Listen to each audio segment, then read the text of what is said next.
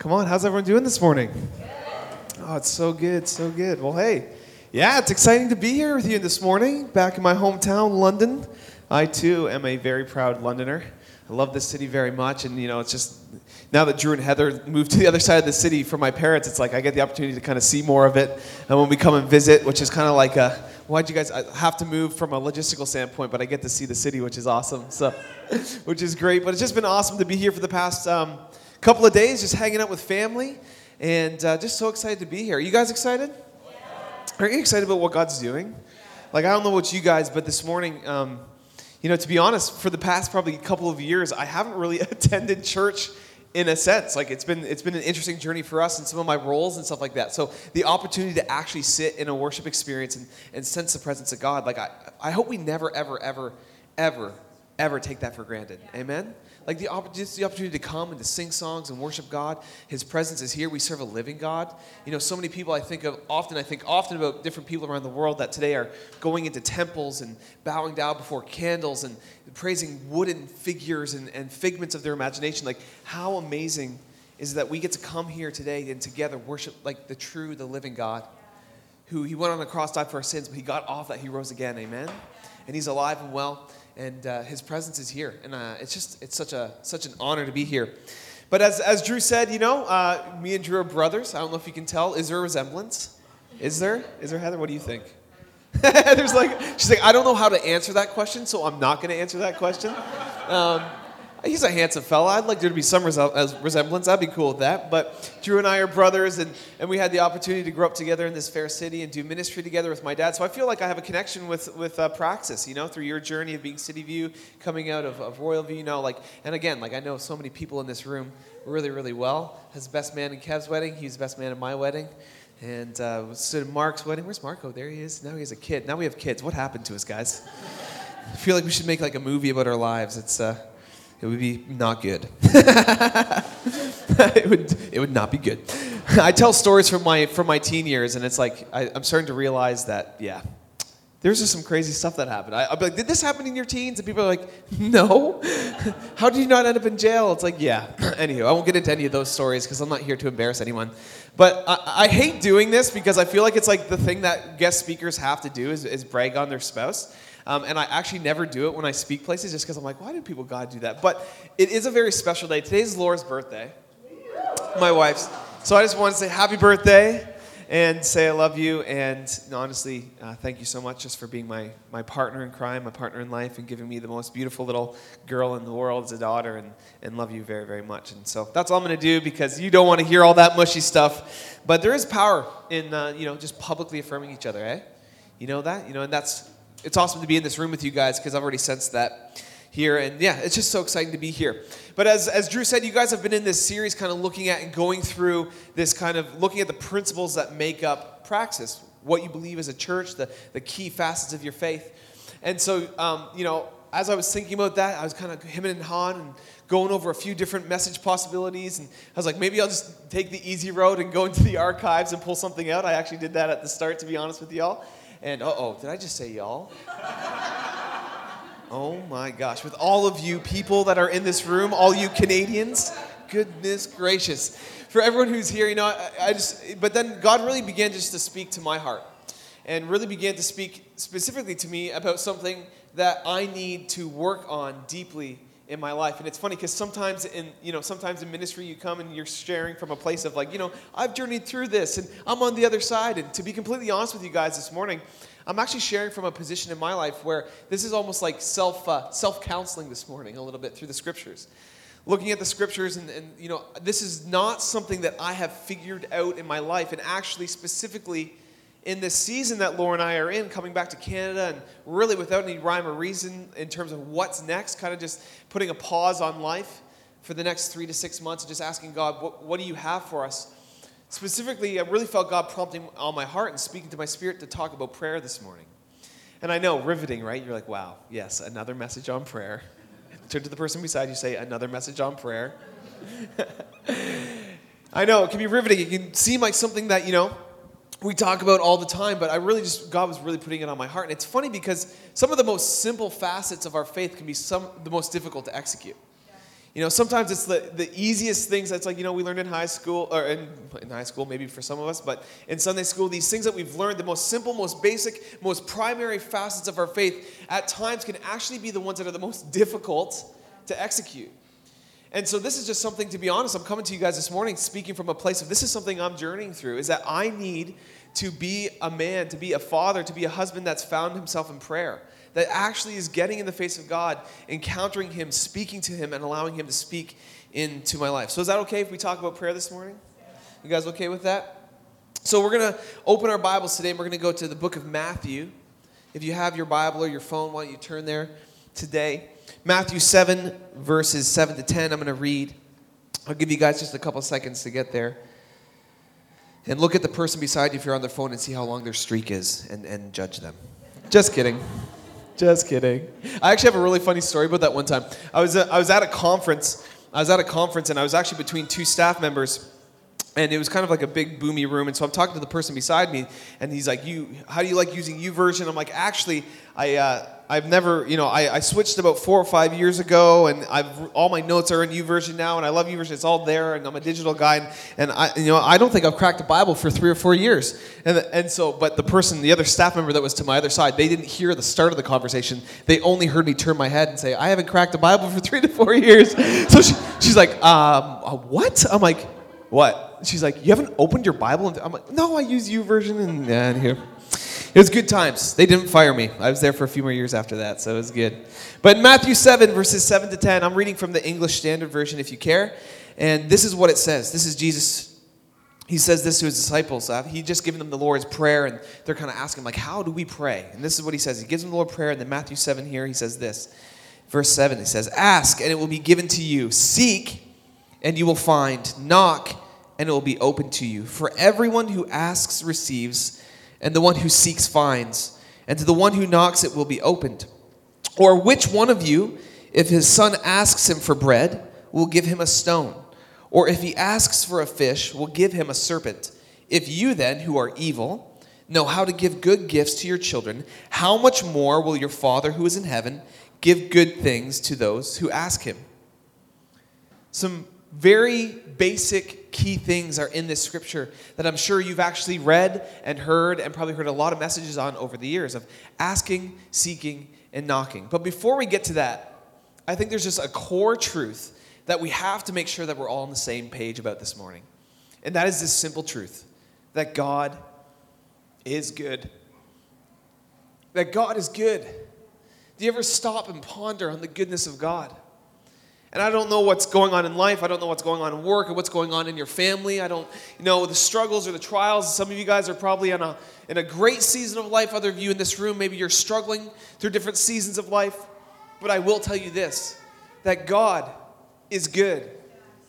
And anything I say from this point on this morning will really mean nothing to you, because who wants to pray to a God if you don't understand in the core of your being, if you don't understand in the depths of your heart that this God that you serve, the God that died on the cross for you, that he is good. So honestly this morning, before we move on to anything else, as I was kind of preparing this over the past couple of days, it was exploding in my heart that what's the point of talking about prayer if we can't understand the very base truth? And I tell you this morning, it's truth.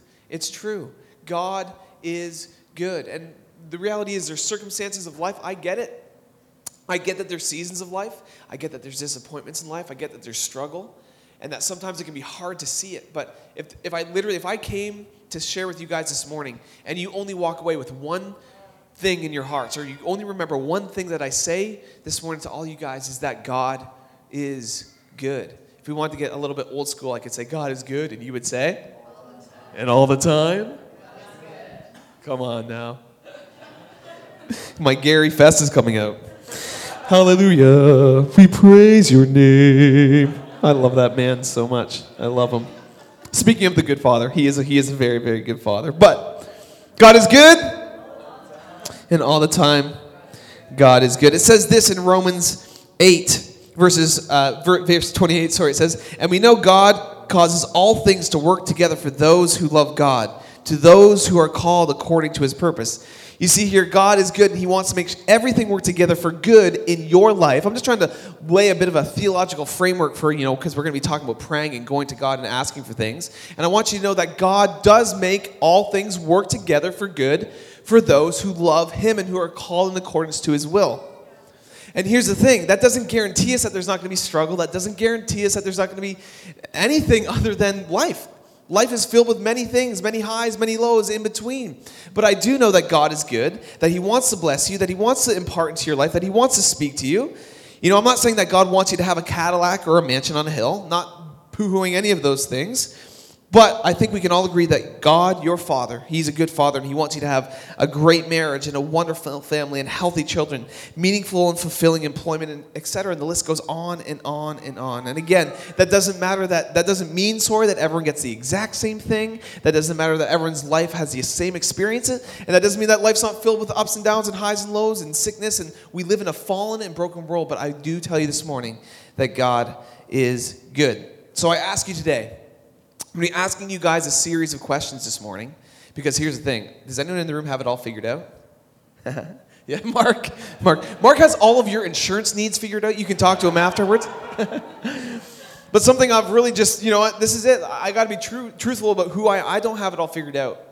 And so I'm not coming to you guys with a complete answer for your spiritual life. I'm not coming to you with a solution to your prayer life this morning. I'm simply coming to you this morning trying to problematize some things and ask you guys some questions that hopefully you guys will ask yourselves and walk away today and be thinking about these things. So first question I have for you today, and if you have your notes, why don't you write this down?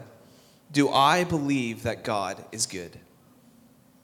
Because I think this is the launching pad, this is the starting point for any prayer life. Because the reality is, if you cannot in your heart, in the depths of your heart, say that, I believe that my God is good, then you'll always have a fractured and half-fulfilled prayer life. Come on. Over the years, my years in ministry and just in general, I've really started, and Drew kind of talked about it a little bit this morning, we really look to the patterns that Christ set before us. And so, I remember kind of coming to that realization or that revelation, I don't know, a number of years ago, and it really transformed how I looked at Scripture and how I read, specifically the words that Jesus would say, because I want to follow. The reality is I'm never going to attain perfection until that glorious day that I stand before him and I'm made perfect by the blood of Jesus. Amen? So I'm not going to be perfect, but, we can get so stuck on this treadmill of trying to live out this perfect life. We get fixated on perfection, and it just leads to disappointment and frustration. And I really felt a number of years ago this revelation that it's not about perfection, but actually it's rather about patterns. So what does Jesus say? And when Jesus says things, I hope you know that when Jesus says things, he's not just saying things arbitrarily. We need to pay attention to the words that he's saying, the order that he's saying, and we need to make sure that we're patterning our lives after the ways and things that Jesus said. So here we see in the scripture that we read earlier 3 statements that Jesus says. He says to ask, to seek, and to knock. So I just want to break that down a little bit this morning. Is that okay? Push the person beside you and say it's okay. Even if you don't think it is, it's going to be okay. So this is it. This is what it says. So ask. So another question here is, what do you want or need God to do in your life? It all begins with us asking. The Greek word for ask is aeto, meaning to desire, to have need or requirement for something. This is the first step in our prayer life is just like understanding and identifying, what do you need? Is there anyone in the room this morning that needs God to do something in their life? Is there a situation that you need God to intervene in? Right now, Laura and I, one of the kind of core central reasons for our return to Canada, we were really planning on coming back in about August. We would have been in Atlanta for a complete 2 years, but we came back a bit early because currently my mother-in-law is battling stage 4 ovarian cancer. That is a very clear and present need in our life right now. We need God to come and to intervene. We need God's healing power to come and touch her life. We need God to intervene in that situation. As I said, we've come home without really employment. If you don't laugh, you cry, right, Drew?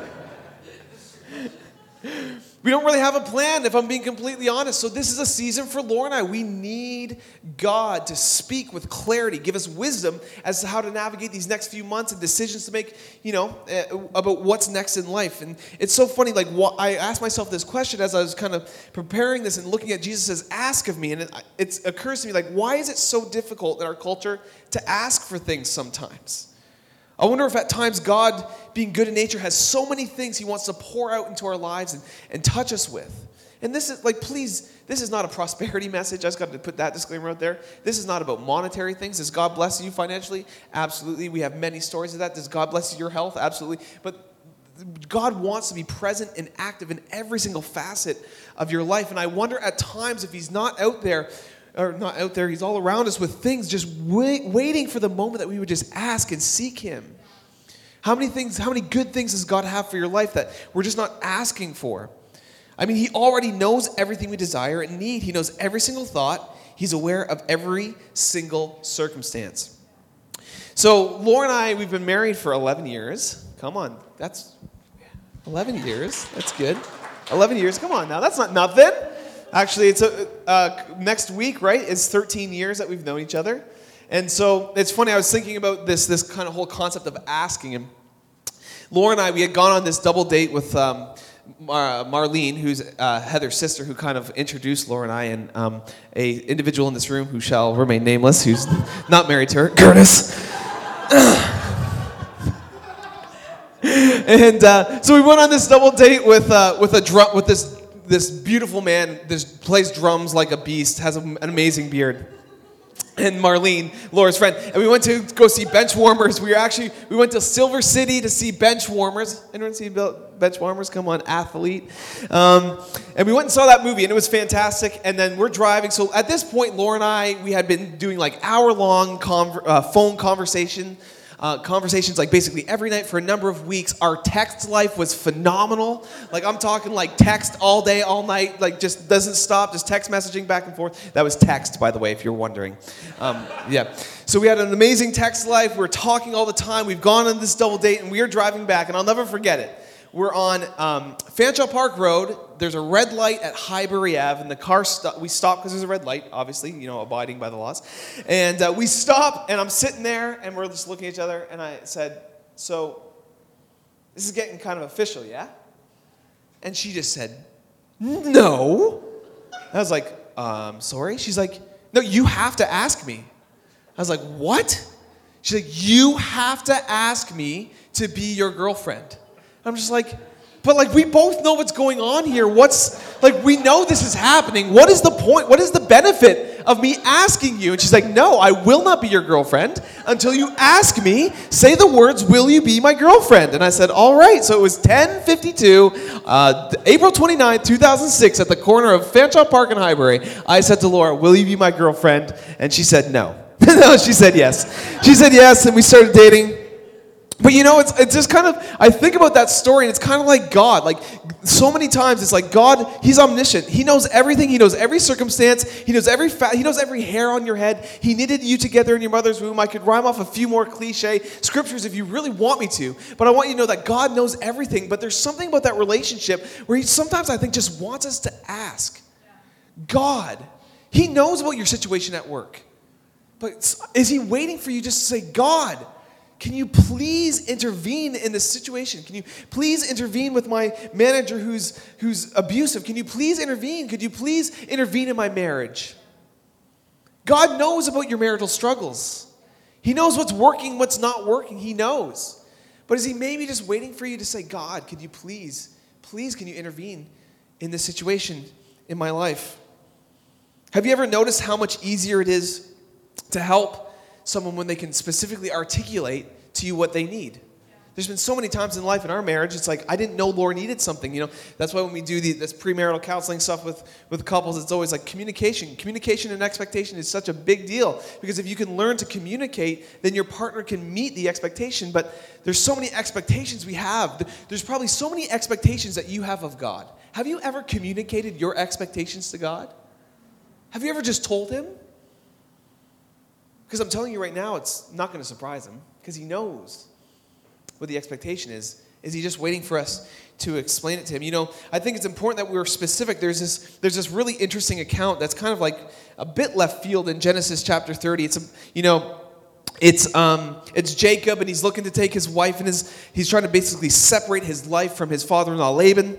And he says, look, I'm going to take all of these speckled goats or sheep. I'm going to take them and go a 3 days journey away from you, and you'll have all the pure sheep, and I'll have all the speckled ones. And then we'll know you'll know if there's any pure white sheep in my flock. You'll know that it was stolen from your flock. Let's separate our lives. And so what he actually does is there's this really kind of strange account. It kind of seems arbitrary, where he actually gathers a bunch of almond branches and poplar wood, and he slices it so it has these strips in it, and he puts it before the speckled the goats and the sheep or whatever it is, and he puts these sticks before them, and they breed speckled goats. And actually, if you start to really kind of, it seems so kind of flippant, like this weird account of this happening.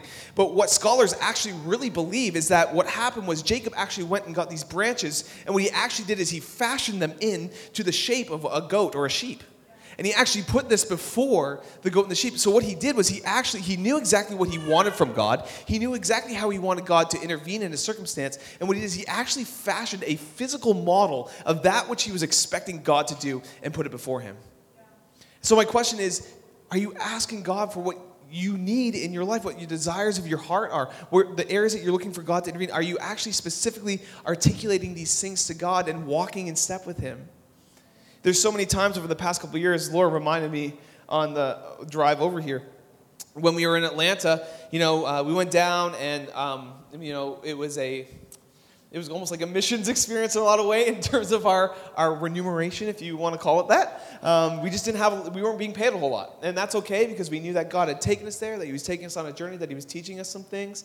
And so we just didn't have a whole lot of cash to throw around at things. And we were pastoring about 50-minute drive from where we lived, our campus. We lived by the hub campus, but the campus we were at was about 50 minutes away, and traveling back and forth. We probably spent more time together in the last 2 years than we did the first 9 years of our marriage. I actually did the math, because if anyone in the room knows me, I was basically home about 30 minutes a day most days.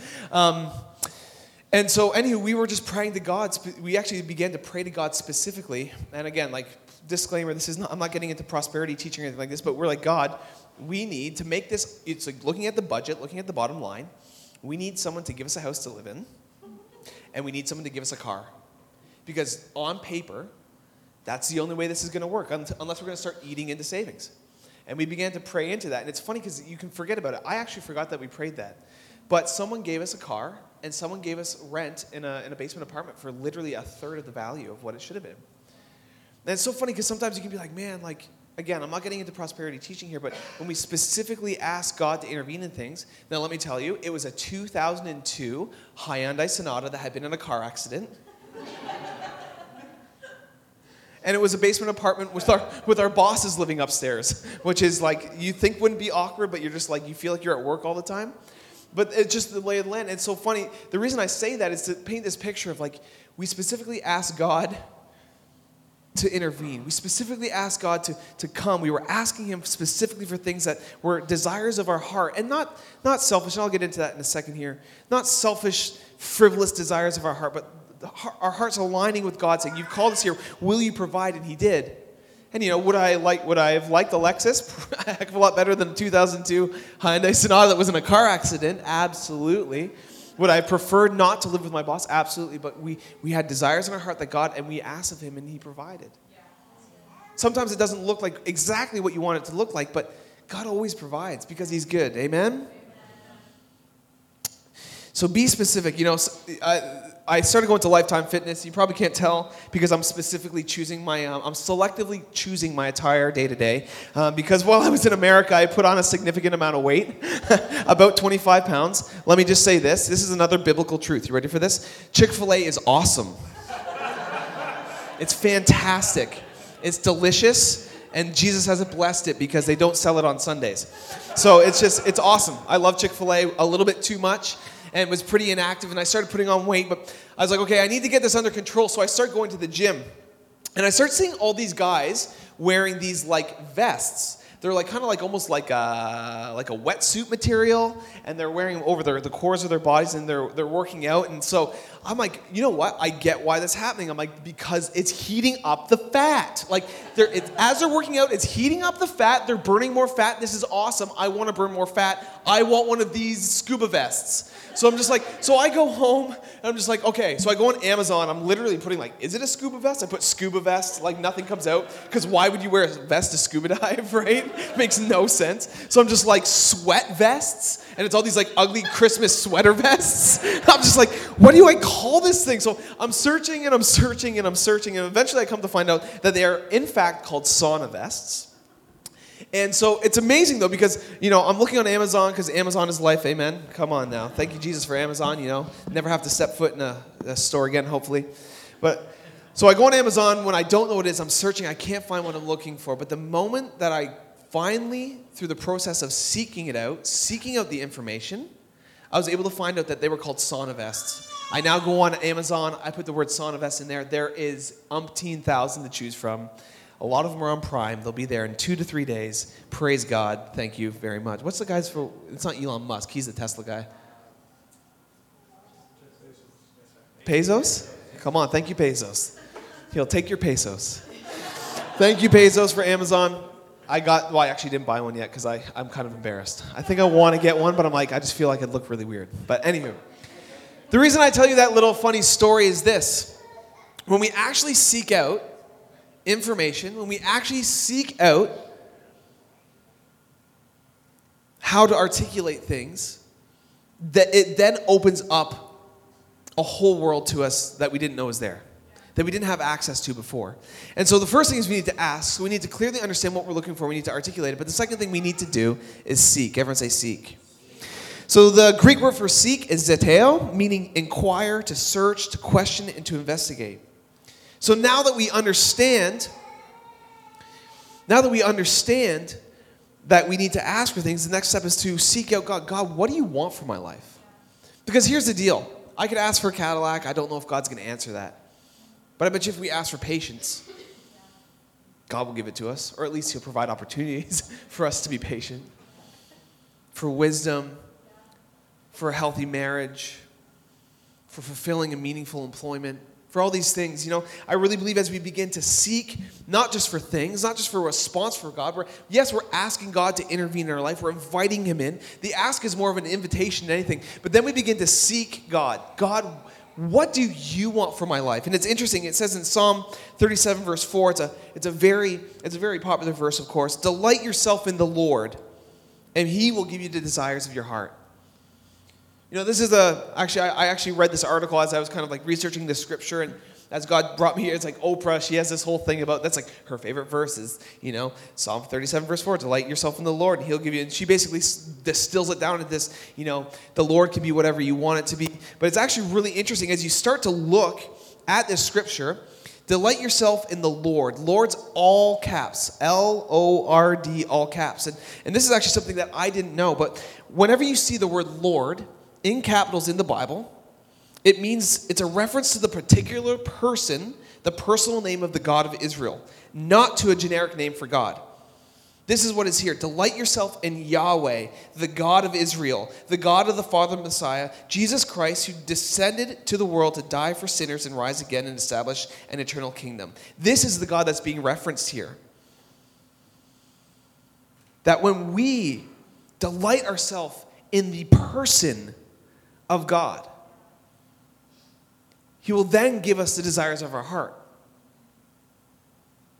Because the more that we get to know the person of God, let me tell you this, delighting in church does not unlock the desires of your heart.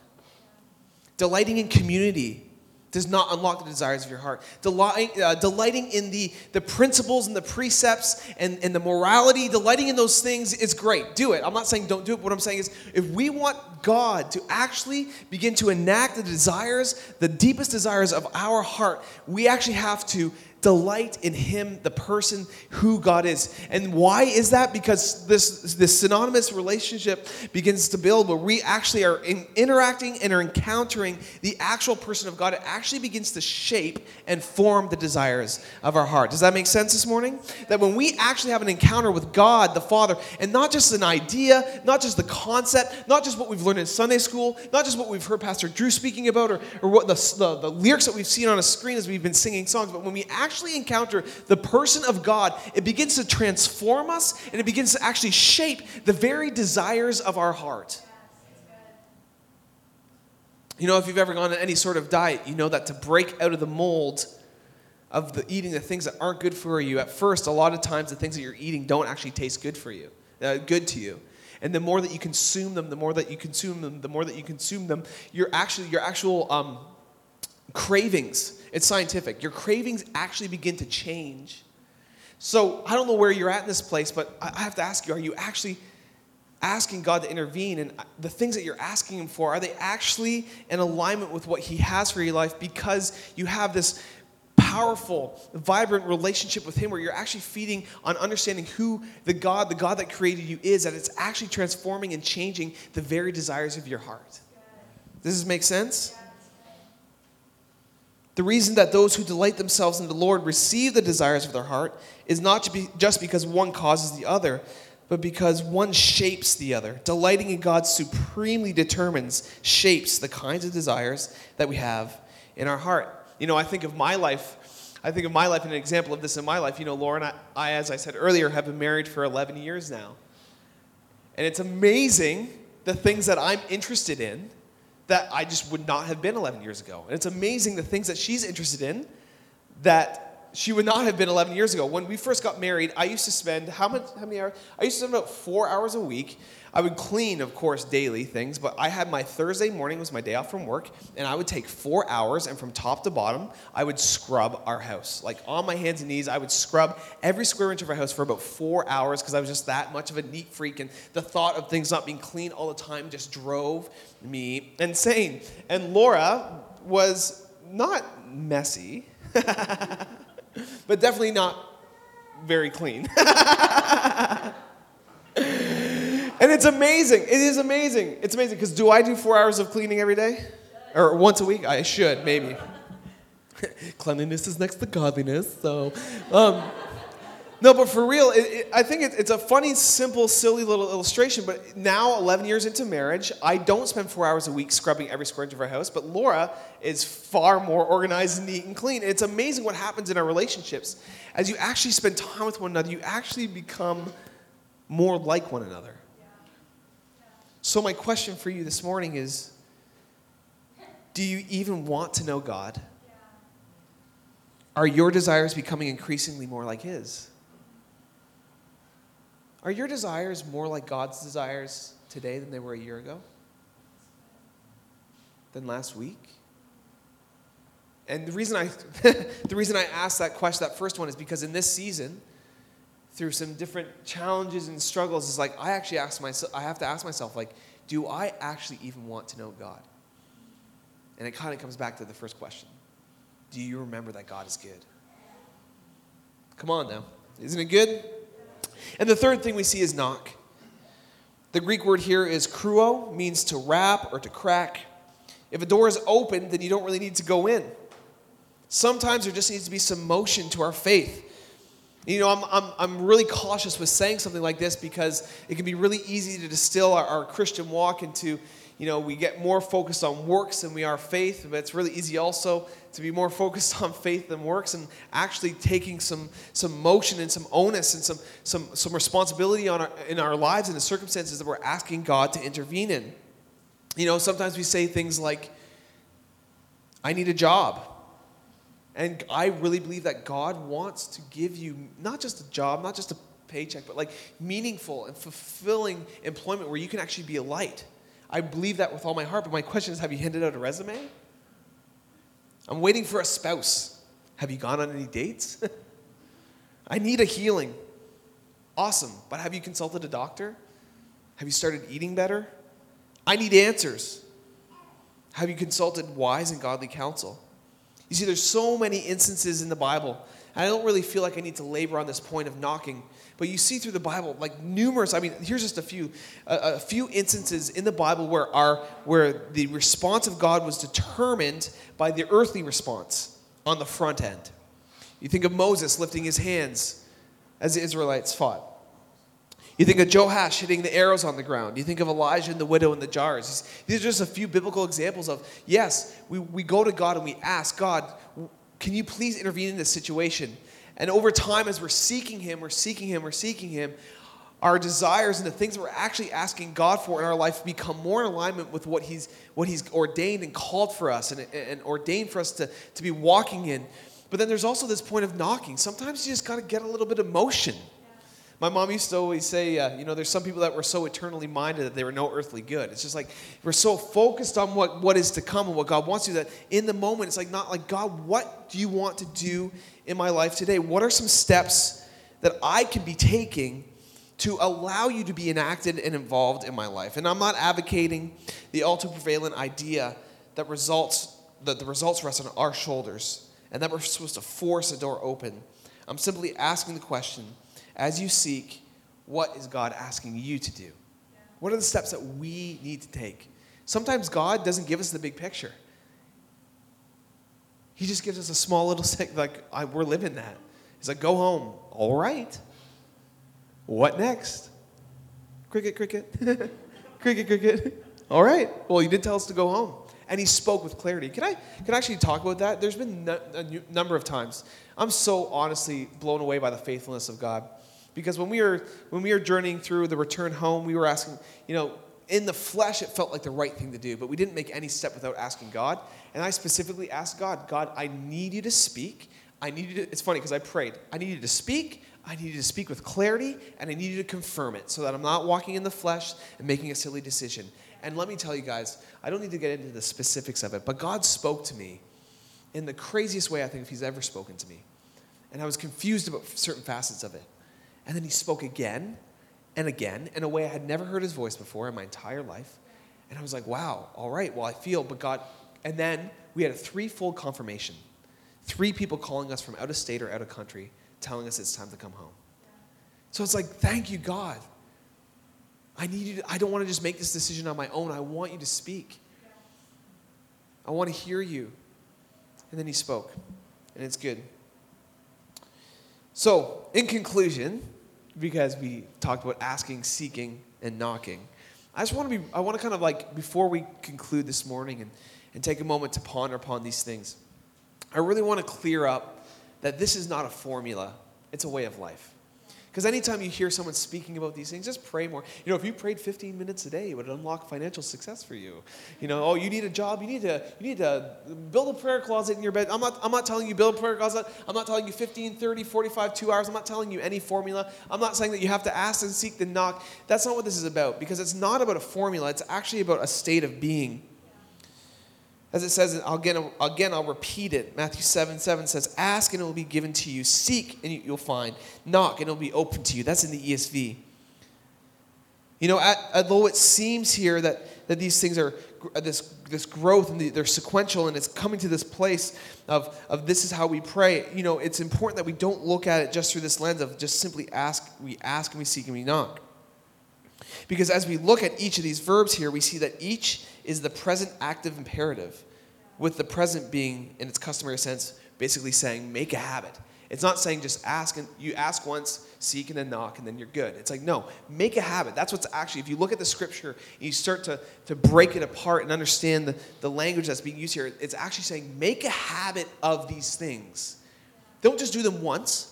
Don't just do these things when you need something. Don't just do these things when you need God to intervene in something, but continually make a habit of asking and seeking and knocking, and asking and seeking and knocking. Actually, I love how it says it in the New Living Translation. It says this, it says, keep on asking and you will receive what you ask for. Keep on seeking and you will find. Keep on knocking and the door will be open to you. So it's not a formula that I'm giving to you this morning. It's some principles and some precepts set before for us by Jesus. And the actual languages that he's using here isn't to say that when you need something and you're really in trouble, just ask, seek, and knock, and then I'll deliver. It's not 1 + 2 = 3. It's a way of life where we continually, daily, hourly, in every circumstance, in every situation, ask and seek and knock. Ask and seek and knock. Ask and seek and knock. God, can you please intervene in this situation? Can you please show me your heart on the issue? Can you please teach me? Can you please reveal to me how I'm supposed to be involved in the solution here? Does this make sense? That is a continual thing. Keep on asking, you will receive. Keep on seeking, you will find. Keep on knocking, and the door will be open to you. So what I'm saying to you today is not a formula, it's a way of life. As we follow Jesus, we need to constantly, daily, hourly be asking ourselves, asking Jesus to intervene, but not just to intervene, to shape and sculpt the desires of our heart and to show us what we can do. And I feel like the typical norm, as I said earlier, the typical norm after this is to kind of give you guys some sort of formula or some homework to go home and this week try to pray for 15 minutes or pray with pray. You ever remember pray? What is it? Praise, request. No, praise, repent, ask, and yield. I could give you some acronym and some homework to go home and pray in a certain way. But that's not what I'm here to do. I'm simply here to ask you some questions. So if I could encourage you guys, and it's your own prerogative, I can't make you guys do this, but maybe over the next week, as you kind of allow yourself to think and ruminate on God and his voice and his involvement in your life, in your situations, in your circumstances. Maybe over the next week, this is something I'm challenging myself to do. Over the next 7 days, I want to wake up every single day and ask myself just one question. What would stop me from praying today? Just start with that. Don't pray for 5 minutes, 2 minutes, 30 seconds. I really don't care. That's between you and God. But I think we need to start asking ourselves some of these questions. What would stop me from praying today? And, I can't ever have the opportunity to share without, I know probably a lot of people in this room are already believers, but I don't know where you're at. I don't know if you know Jesus. I don't know if you have a personal relationship with Jesus. I don't know if he's actively involved in your life. I don't know if you have a life where you're pursuing righteousness and faith in him. I don't know where you're at, but I do know that God is good. So you might be here this morning, hear me talk about all this, and be like, well, I don't even know what it means to pray to God. That's totally okay. It's really exciting. We're actually so excited that you're here. So what we're going to do is we're all just going to bow our heads and close our eyes real quick. And I don't know if this is something that Praxis typically does, but this is just the way I know how to do it. We're just going to say this prayer together in solidarity with one another, just inviting Jesus to be the Lord and Savior of our life, to be that person that we can ask and seek and know, and for him to give us wisdom and speak to us where to knock and where to go and what to do. So why don't we, as it says in Romans chapter 10, if we confess with our mouth and believe with our hearts that Jesus is the Son of God, who died for our sins, that we can have eternal life in him. So why don't we say this together?